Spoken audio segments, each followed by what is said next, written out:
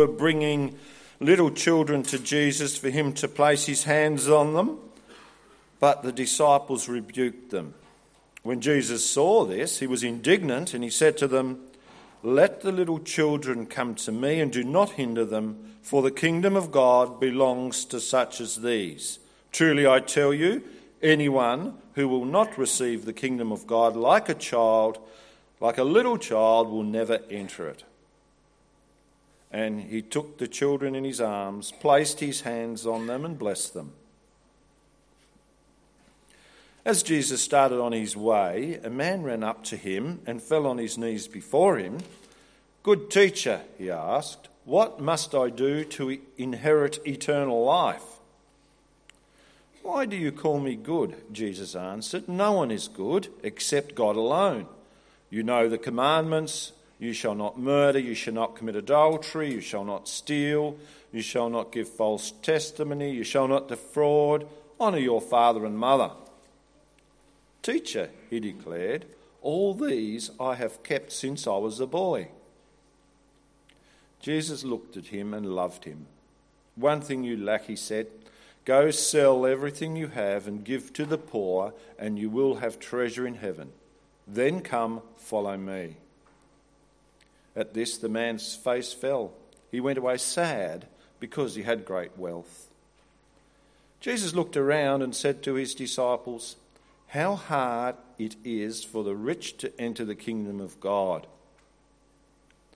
The disciples were amazed at his words, but Jesus said again, "Children, how hard it is to enter the kingdom of God. It is easier for a camel to go through the eye of a needle than for someone who is rich to enter the kingdom of God." The disciples were even more amazed and said to each other, "Who then can be saved?"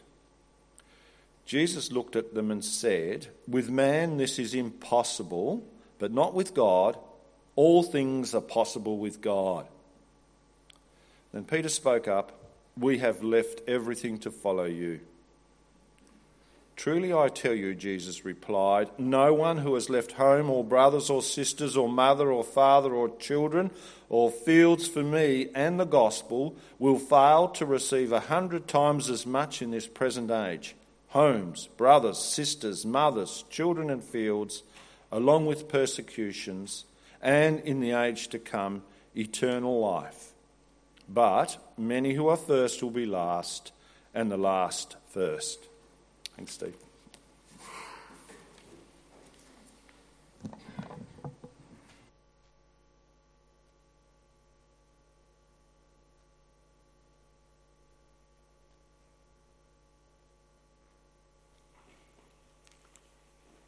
It's been interesting this week as the census data has been released. Anybody followed some of the interesting statistics that have been coming out? No. Okay. All right. Well, I've got a few, not too much, but I've got a few things from the census. It appears that our country is changing, and there's no new news in that. I guess we just have hard facts to sort of back it up. The percentage of population identifying as Christian continues to decline, while those with no faith or from other faiths continues to grow, particularly among the under 35s. So especially young people, there's a real either embracing of atheism or agnosticism or other faiths, non-Christian faiths. The median age is rising. It's estimated that by 2030, nearly a quarter of our population, not quite a quarter, just over 20%, will be 65 plus. Well, that would be me in that category in 2030. So the median age is rising. Number of people living alone is rising, as is the number of empty houses, empty dwellings, empty units. The number of same-sex couple households has skyrocketed 230% since the 2011 census. That's amazing. The size of Aussie-born families is shrinking. while the size of migrant families is growing. As Bob Dylan's famous song says, the times they are a-changing. And it is really happening. To me, one of the saddest trends is the steady rise in the number of couples choosing not to have children. It appears that increasingly children are viewed as a costly hindrance to the lifestyle that we crave. And so the number of children per household is reducing, and the number of couples choosing not to have children is increasing. Now, what a contrast to the view of the psalmist. Psalm 127, 3-5 says, "Children are a heritage from the Lord, offspring a reward from him. Like arrows in the hands of a warrior are children's born in one's youth. Blessed is the man whose quiver is full of them." And what a contrast to Jesus' view of children. We've been presenting this portrait of Jesus that's being built up week by week. Who is this Son of God that Mark speaks about? So over this last month, we've gained different perspectives, different views. Today we're going to see how central is Jesus' teaching on children, and how frequent it is in this chapter 10 and previously in chapter 9. As Jesus and his disciples leave Capernaum, look at chapter 9 verse 33, we're told that when he was leaving Capernaum, when he was in the house, he asked them, "What are you arguing about on the road?" And they kept quiet because on the way they'd argued about who was the greatest. You would be quiet about that, wouldn't you? You'd be a bit loath to let on. You might dob in, John, he was claiming that he's better than me and all the rest of us. So they're quiet. Jesus knew what was going on. What was his response? Sitting down, he called the 12 and said, "Anyone who wants to be first must be the very last and the servant of all."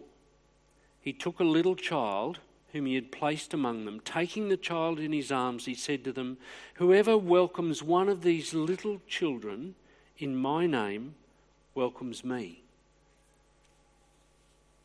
Place of children.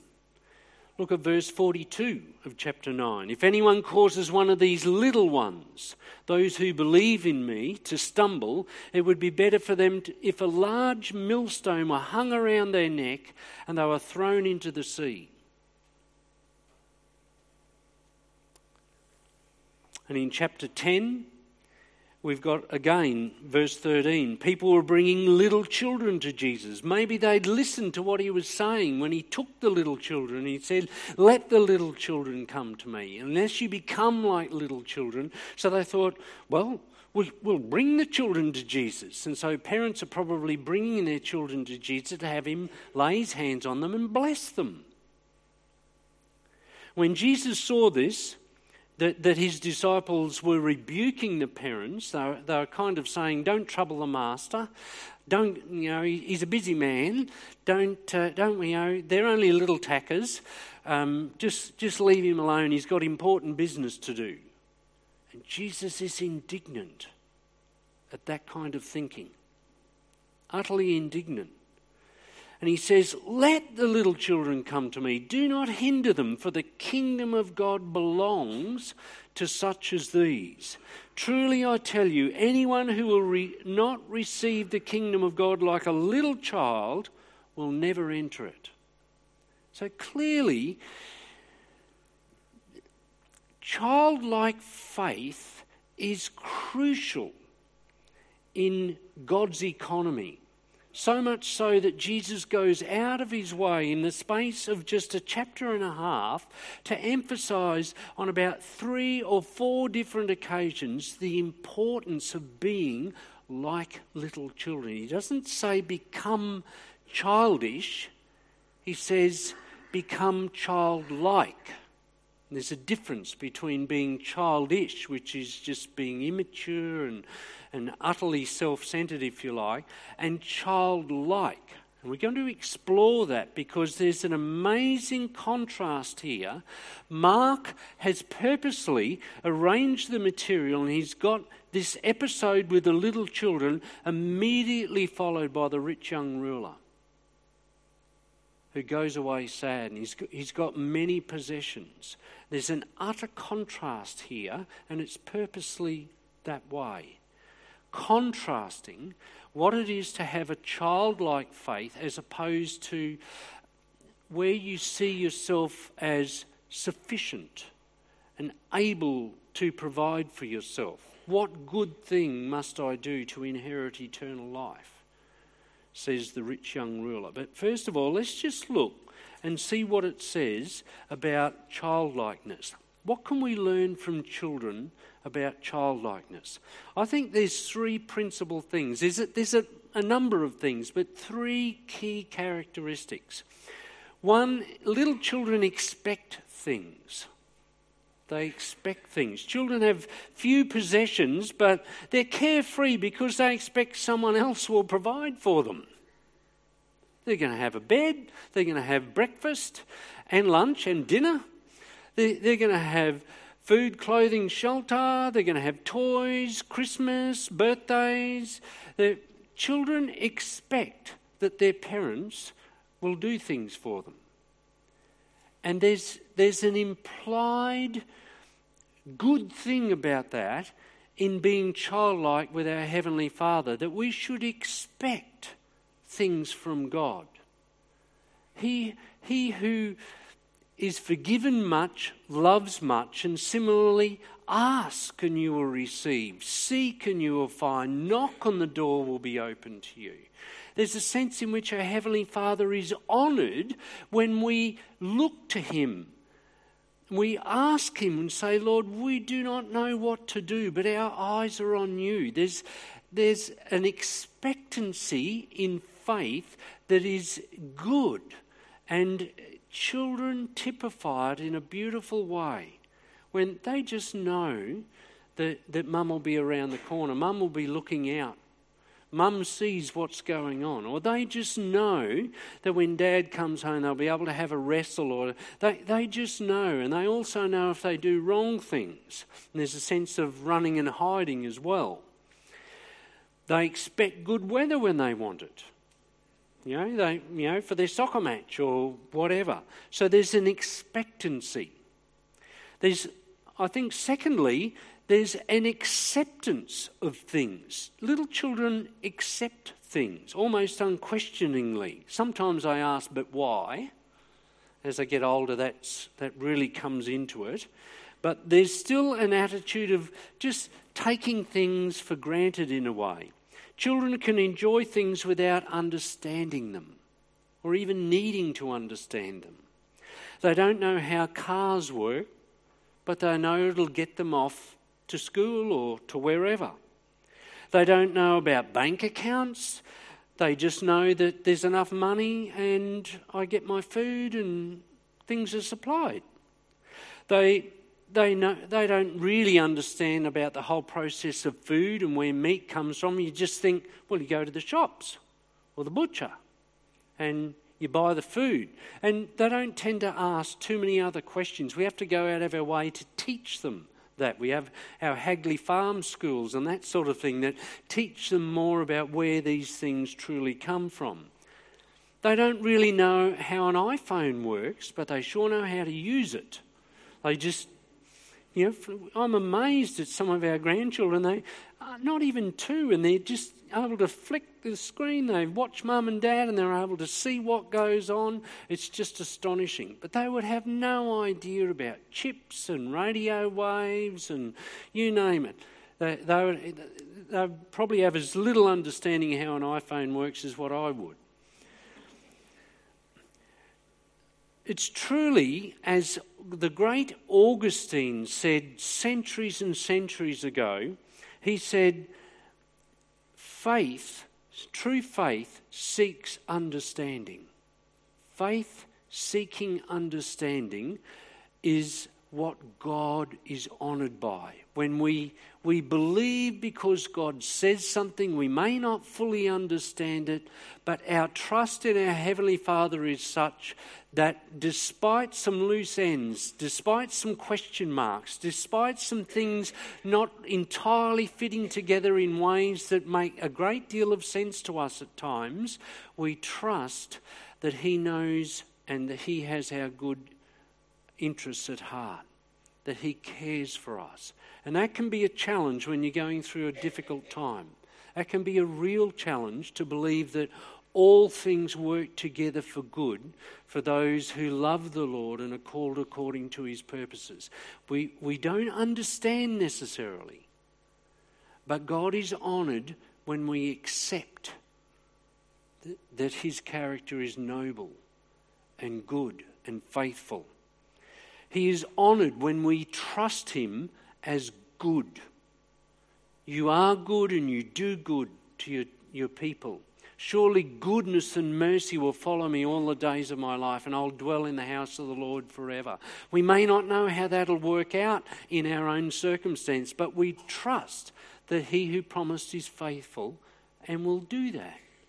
So that aspect of childlikeness is good. It illustrates what real faith is. We expect things, we accept things because of who it's come from. Just like a child accepts things, generally speaking, if their parents say it. And similarly, the third thing is they enjoy things. I am just amazed. Children take unbounded delight in the simplest of things. Our little grandsons are fascinated by spinning tops. They'll spin anything. And they're fascinated by puppies. They're also a bit scared of them too. And leaves. Why would you collect a leaf and put it in your pocket? But they do. What is so interesting about my eyebrows that when they're sitting on my lap, they start twirling my eyebrows or picking in my ears. I don't know. I don't understand it. Or my hair, they run their fingers through my hair. Why would you be interested in these things? But they are. They just seem to enjoy life. They just do it.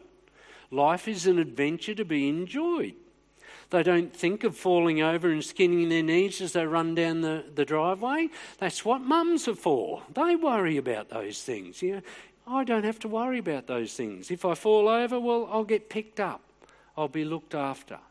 So they just get caught up in the moment and enjoy life. They don't think ahead. They don't plan things. That's what adults are for. When you think about it, God, we can honour God when we actually dare to believe that He is planning things for us, that He has purposes that He wants to work out that are for our good and for His glory. So, expecting things of God, accepting things from God, and enjoying things with God are childlike qualities that God is greatly honoured by. When we see God for who He really is, why would we doubt Him? And so Jesus takes these little children and He blesses them. And He says, unless you become like little children, you cannot enter the kingdom of God. Unless you take this humble place of recognising you can't supply all your own needs. You can't take all your own provisions in hand. And to enjoy life, you have to be able to trust others. You have to be able to trust that others are on the scout for you, the lookout for you, and will provide for you. And you just accept these things because that's what God's like. That's who God is. He's faithful and He promises these things and He's true to His word. God is greatly honoured by that. But when we look at the rich young ruler, we see the exact opposite of that.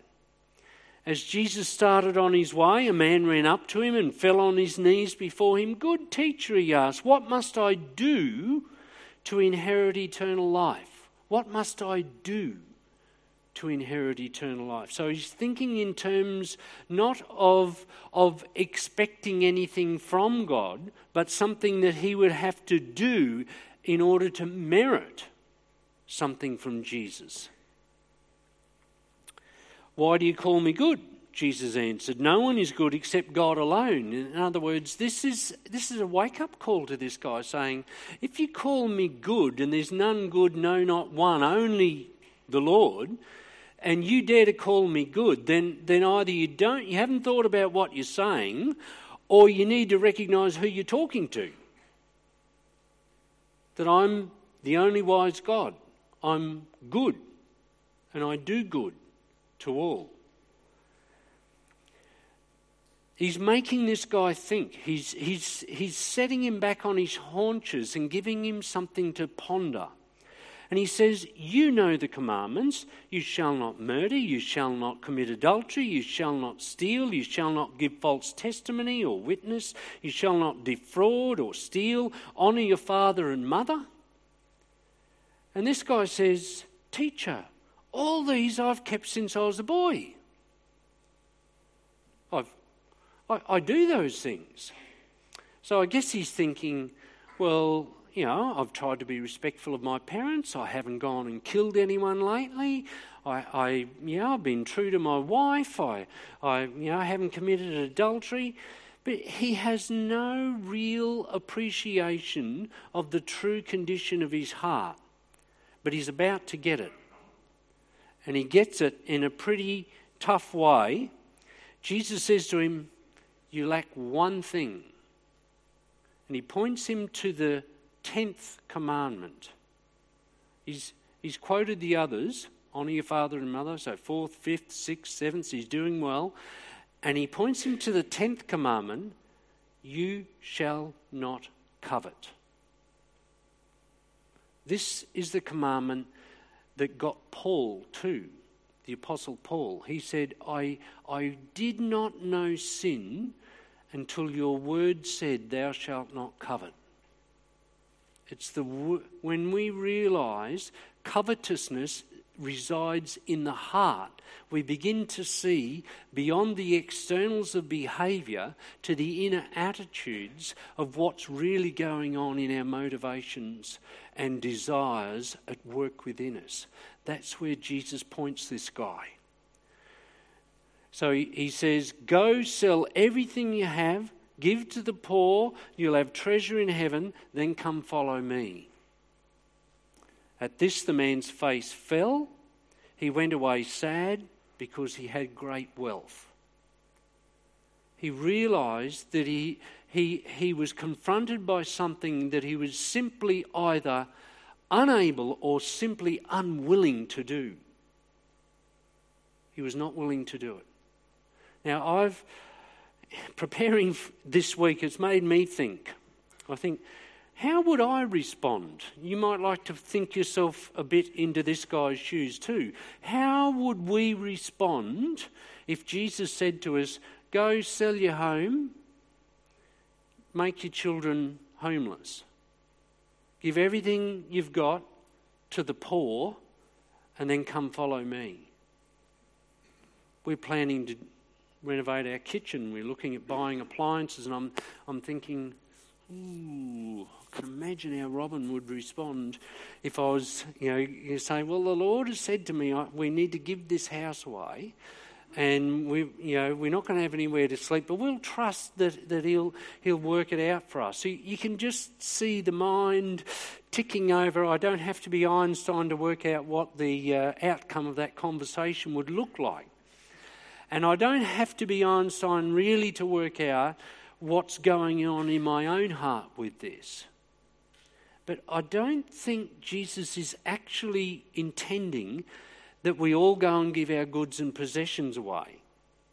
The nearest we've got is Acts chapter 2, where the first Christians, they didn't give everything away. It says if they gave to everyone as they had need. They gave out of their abundance. If they had extra homes or fields, etc., they sold them and gave to the needy among them. And it says there were no needy persons among them because of their actions.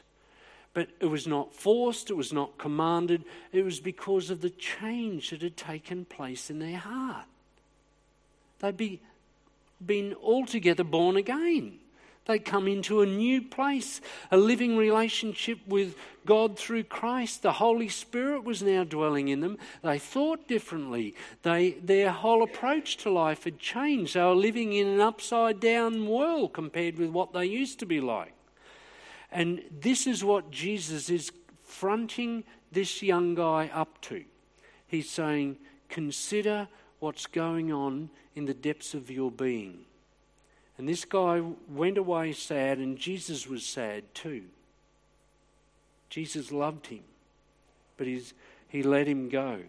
Now, the disciples really say it all. They were amazed at his words. And Jesus said, children, notice he's using that phrase, children, little ones.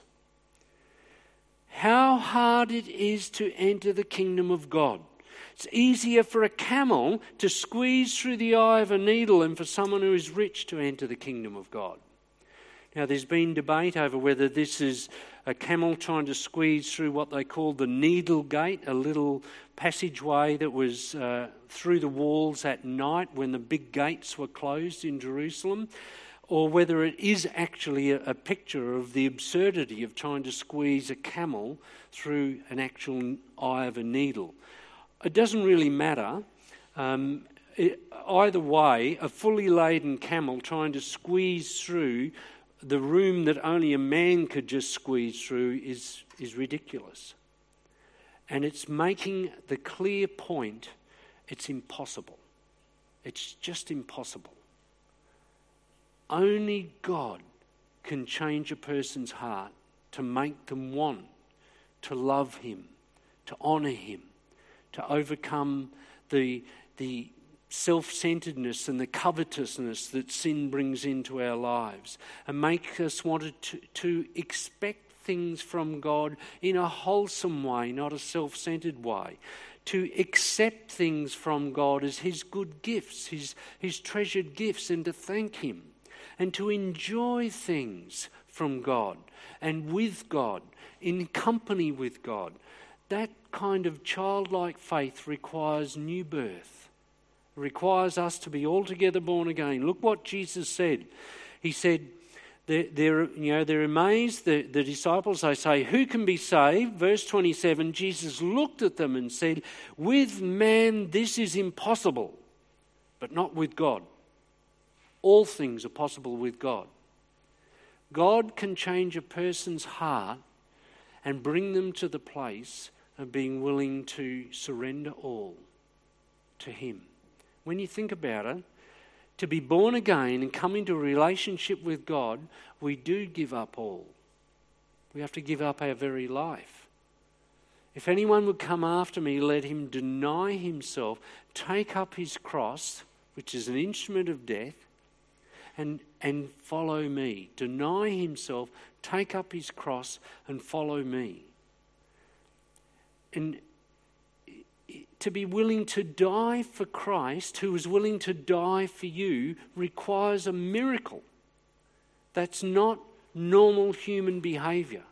It's something that God produces. It's something God brings about. It's an evidence of a new heart and a new spirit within you. He's taken away the heart of stone and he's given you a heart of flesh. He's taken away the old and he's made all things new. He's given you a whole new worldview and perspective because you've come into a relationship with him. You see the enormity of the character of this God and you humble yourself before him like a little child. And he says, welcome my son, welcome my daughter. I love you. I gave my only begotten son for you. If you come to me, I will never turn you away. I will honour you and bless you. So can you see the contrast that's happening here? This guy did not expect eternal life without having to do something in return. All that he really needed to actually do was repent and believe the good news. That's the message Jesus came preaching. He preached the kingdom of God and he said, the kingdom of heaven is at hand, repent and believe the gospel. That's all that was required of this guy, really. If he truly repented and he believed the gospel, he trusted in Jesus Christ, he'd be willing to do what Jesus said and believe that the Lord would be able to make it up for him. We see this at the end of the chapter. Truly I tell you, Jesus replied, no one who has left home or brothers or sisters or mother or father or children or fields for me and the gospel will fail to receive 100 times as much in this present age, along with persecutions. But in the life to come, eternal life. Eternal life. So he didn't expect eternal life without having something to do in return.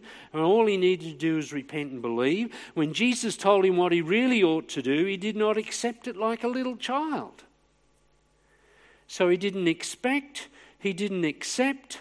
When Jesus said, go sell everything you have and give to the poor and come follow me, he did the sums in his head and he soon walked away because entering by the narrow gate was too difficult. He would choose the broad way that would lead to destruction, not the narrow way that would lead to life. There are many who make a choice just like this guy. There are few who find the straight and narrow path. But those who do enter into a whole new world, enter into the kingdom of God. He couldn't enjoy being like a little child when he was so preoccupied with his doings. This is very difficult. In fact, Jesus said it's impossible. Jesus does not normally ask us to give everything away to the poor and become poor ourselves. He's getting to the heart of the problem, his covetousness, and he's saying, but even in that, even when you come undone and you realise that in you dwells no good thing, then it's my kindness that will lead you to repentance. It's my Spirit that will lead you into life. My Spirit bearing witness with your spirit that you'll become my child, my son, my daughter. I will welcome you into eternal habitations, into eternal life. The message of the gospel is that Christ died for sinners. The wages of sin is death. But the free gift of God is eternal life through Jesus Christ our Lord. So all this rich young ruler had to do was just get on his knees and say, Lord, it's impossible. I've got a wife, I've got children, I don't know how I could do this, but I want to know you. If you're telling me to do this, then Lord, help me come to the place where I'll be willing to be willing, where I will look to you. And I believe that you will give me the grace. And just cry out to God. But instead of doing that, he just saw it as an absolute impossibility and turned away. The question this man asked, what must I do to inherit eternal life, shows that it's human nature for us to think we have to do things for God. Are you thinking along those lines too? Do you subtly deep down think that by your behaviour and your attitudes and your actions you'll be earning and meriting favour with God? That God will be more pleased with you and would it be likely to accept you based on your conduct? Or have you come to the place of realising that even your repentance, the tears of your repentance require God's cleansing and forgiveness? We don't even repent perfectly. We just, sin has so affected us, so broken us, that we don't do any of the 10 Commandments properly. We don't truly set God first above all things. We don't keep ourselves from idols. Covetousness is at work within us that breaks out, and we think evil thoughts of other people and then console ourselves with the fact that we didn't act on it. But Jesus said anyone who looks to lust has already committed adultery. Anyone who just thinks in his heart, you fool, has already murdered his brother. It's just impossible. It's impossible for us to please God. But God knows that. He's made provision for that in the gift of his Son. Jesus knew the only solution to our sinful pride and independence from God is to be born again, to become like little children in our place before God, expecting things from God, trusting God, enjoying God, accepting what he says, not trying to enter into a debate with him. So that's not childish, that's childlike. That's honouring God based on his character and his word. And children do that. When they're placed in the right environment, they understand the character of a basically good parent who's watching out for them. It breeds a confidence in a child to trust their parents, to enjoy life, to live within the boundaries in a way that they can laugh and have fun and enjoy things. This is faith in action, faith seeking understanding. This is, Lord, I believe, help my unbelief. If you can identify with that, if you can feel in your heart, then pray that prayer. Cry out to God and say, Lord, I believe, but help my unbelief. Deal with the residual things in me that are still not right. Have your way, Lord. I look to you. I know that you'll accept me for Jesus' sake, just like David accepted Mephibosheth for Jonathan's sake and treated him well all the days of his life.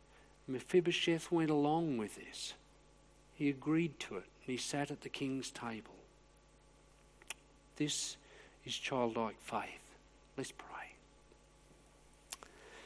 Father, I pray that each of us here might come to a deeper place of understanding of your character, of truly believing in our heart that you're able to do more than we ask or imagine, that you're able to do things that are impossible with man, that you give the miracle of new birth, that if we cry out to you, you are able to make a way where there seems to be no way. Through you, we can run through a troop and leap over a wall, as your word says. But it begins with us saying we do not know what to do, but our eyes are on you. We want to look to Jesus, the pioneer and perfecter of our faith, the one who commences faith in our hearts and brings it to its maturity and completion. Please help us, Lord. We cry out to you. Help us to know what it is to walk with you with childlike confidence, that you will do what you do best, that you will do all that you've promised, all that you've purposed, that you will watch over us, and whether our life be long or short, you will care for us all our days, and you will take us home to be with you. Thank you, Father. Speak to our hearts. Give us renewed confidence and childlike faith to expect things from you, to accept what you say and to enjoy you for Jesus' sake. Amen.